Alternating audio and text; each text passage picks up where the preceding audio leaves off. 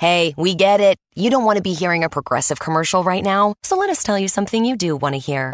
No one is funnier than you. People laugh just thinking about the things you've said. I'm laughing at one of them right now. Coworkers repeat your jokes at the office, but they're never as good as when you tell them, and shame on them for trying. There. Don't you feel better? You'll also feel better knowing you could save when you bundle home and auto with Progressive. Although I'm sure you'd have a funnier way to say that. Progressive Casualty Insurance Company affiliates and other insurers. Bundle discount not available in all states or situations. HD Smartcast. You're listening to a Hindustan Times production brought to you by HD Smartcast. Hey, this is Manjula Narayan, National Books Editor, Hindustan Times, and this is the second part of my conversation with Shobhaa. Do listen in. Okay, and I like that story with the sort of, the retired TV actress who used to be. Yeah, that's a really nice one. And I thought, the way you said, then though death is certain, it kind of reminded me of, I don't know, your earlier stint as like a film journalist when you used to, Yes. you kind of created, that lingo. Yes. Yes. So talk about that. And it's some of your stories are peppered with that, Yes, but if you have lived in Mumbai, you'll understand that this is how people continue to speak. It's such a wonderful melange of all kinds of dialects and colloquialisms. Street speak is very, very different from, Shuddh Hindustani or Shuddh anything for that matter. In Mumbai, every language is bastardized. And nobody complains because it reflects also the melting pot culture of the city.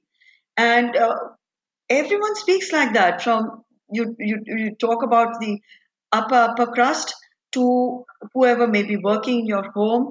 This is the language of Mumbai. It's called Bambaiya. And it's something that continues to fascinate me a lot because language continues to fascinate me a lot. How people speak, how they interact, how they conduct commerce, how they make love, in which language, all of it is connected. And it tells us so much about ourselves, and it tells us so much about, in a way, our history, about our present. And this Bambaiya talk, which in a way I'm the grandmother of, having invented what we called Hinglish. Now it's the third generation that's using it. Is delightful on the ears. It's completely wonderful. I mean, you cannot translate bindas, for example, in any language. Bindas is bindas. So the TV actress is also very typical of a certain, I would say, the Saath Bangla, Lokhandwala, Bollywood TV, fringes of that crowd. They all speak like that. And I find it extremely endearing. And also it shows the lady's vulnerability because she's hanging on to when she was a recognized TV actress and no longer that. And it's awful to be a has-been in any field. But the performing arts are particularly cruel because there are just no roles for women, as you know. And now with this new draconian or maybe necessary rule in Bollywood and in TV, the shooting, which is they do not want people over 65 to come on the sets. They're talking about comorbidities and they don't want to take the risk, and no one can insure people over 65 and they work on the sets. And of course, Hema Malini has taken it up quite seriously, as have so many other senior stars, that they're doing them out of their livelihood. A lot of character actors are in their 70s. I mean, Mr. Bachchan is 77. And how can you impose such an arbitrary rule? I mean, you have to put better safeguards in place. So the actress in the story is not in that league at all, but she is insecure, vulnerable, hanging on to her old prestigious self, and getting her little kick out of the watchman tokoing a salam. Okay, and I thought this Miss Ladida was a very optimistic story. Yes, it is optimistic because, by the end of the series, I had changed from within myself. Okay. And the stories also gradually changed and the tone changed. They weren't half as savage and brutal and full of rage and anger. And I think the book 5 and book 6 are definitely more mellow and more optimistic, because we all need to hear that it's going to be a kinder world someday. We don't know when, because we're still so much in the lockdown mode. We need to think that tomorrow, whenever tomorrow dawns, it could be 2 years down the line, there'll still be hope for young lovers and for flirtations and for uh, a little something which cheers you up. And Miss Ladida was exactly that, that it's open-ended, so you don't know how that's going to go. But with this whole business of homeschooling, telling on young couples a lot, single parents. And in this story, I was very keen that the single parent is not the lady, but it's a young father dealing with a young boy who he's stuck with in a way. So, yes, these are all little vignettes from our real life observations and what we see around us, which is perhaps why, the books, the stories have struck a note, and there right now lots of interest. I hope it goes somewhere with people. We're doing audio books and so on. We're going to be doing theater productions, and let's see if it develops into something more than that down the line, because it is so real that none of these stories are in the realm of fantasy. They're what we've all seen or experienced. Hmm. I was thinking, this would make a nice Netflix series or something, I mean, Well, I hope some Netflix producer is listening into this, but yes, it is being pitched, and oh, let's see where that goes. okay. And I also like the fact that in the end and in the afterward, I think you said that you kind of thought, what would Hussein Saab do, and then Yes. you kind of pushed yourself. So talk about that. Hussein Saab was a very, very important person in my life as a creative inspiration and also a very close family friend. And I had known him for over 40 years and watched him paint and spent a lot of time with his family. His family, we continue to be extremely close with his daughters, Akila, Raisa, their kids, their now his grandchildren, and so on. Always, of course, and Mustafa and all of them. So when I used to watch him during different crises points, whichever those might have been, his instinct as a creative person was to pick up his brush and record that moment. It could have been the Gulf War. It could have been in India.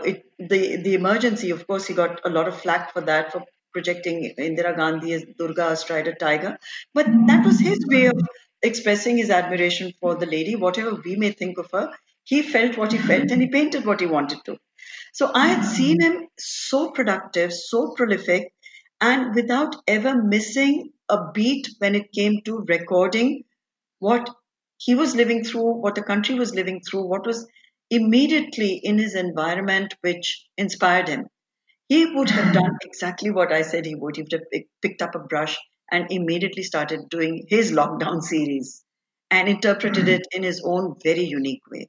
So I said if he could do it, and when he passed, he was in his 90s, I really have no excuse. He was such a huge inspiration in my life, huge impact. Everything he said and did was somehow so much larger than any reality. Been writing for quite a while now, and you continue, like I said, you continue to be relevant. So, and I think a lot of it is to do with the fact that you don't get cowed down. Like even in today's cancel culture, when Yes. you say something online, there are 10 people jumping on you. I've noticed that you never cowed. You don't kind of get you don't get silenced. So No. talk about Well, the question is very simple in my head that I was, from the time I got onto social media, particularly Twitter, which can be the nastiest out of all the other platforms, either you decide to say your piece and not engage with troll armies, or you get into a tutu meme with everybody who contradicts you or has a different point of view. For me, it was very clear, abundantly clear from the time I started to write, which was more than 45 years ago, that I would say my piece and I would hold my own. Regardless, I would take criticism on the chin, not always easy. And if there were protests that had to be combated on whichever level, I would do it. But I would not buckle, because you write something, you should be, you should have the courage to stand by your own words.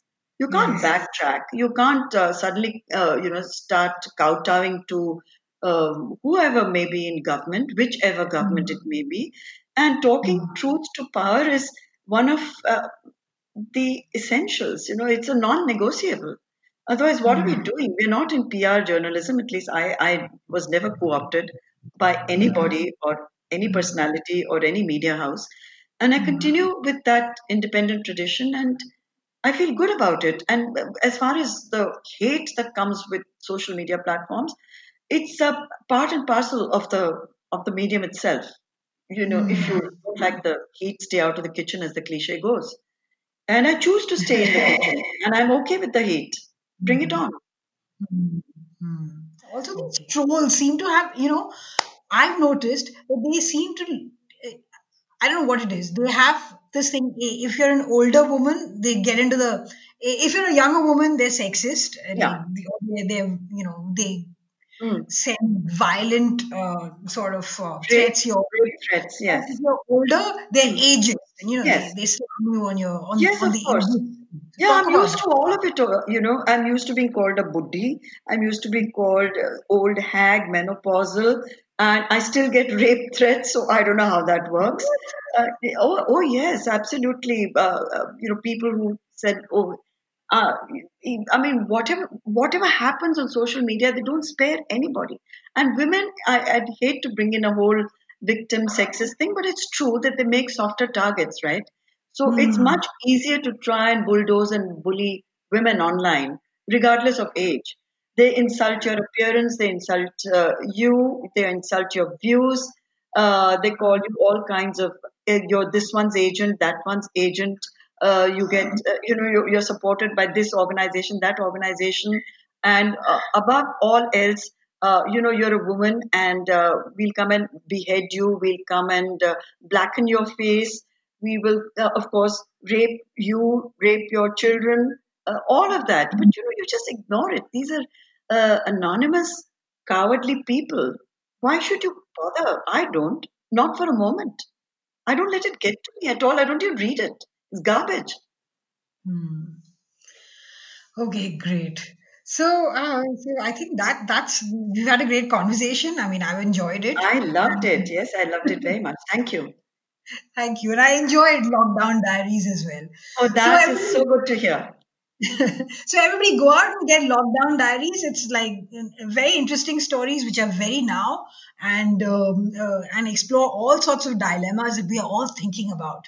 So great. So great, Shobha. Great having this Thanks, conversation. Manjula. Great pleasure. Okay. Bye. Bye then. And by the way, HT Smartcast has launched its first audiobook called A Spy in China, written by Yamini Pustake Bhalirao and published by Juggernaut Books. It's a topical political thriller based on the ongoing tensions between India and China. Every week from the 10th of July 2020, there's a new chapter for you to listen to. Don't miss it. Log on to www.htsmartcast.com or wherever you listen to your podcasts and search for A Spy in China. This was a Hindustan Times production brought to you by HT Smartcast. HT Smartcast. I'm Annie Apple, and I'm here to invite you to come and listen to my new podcast series, Raising a Pro. It's the most intimate sports-related conversations you will hear.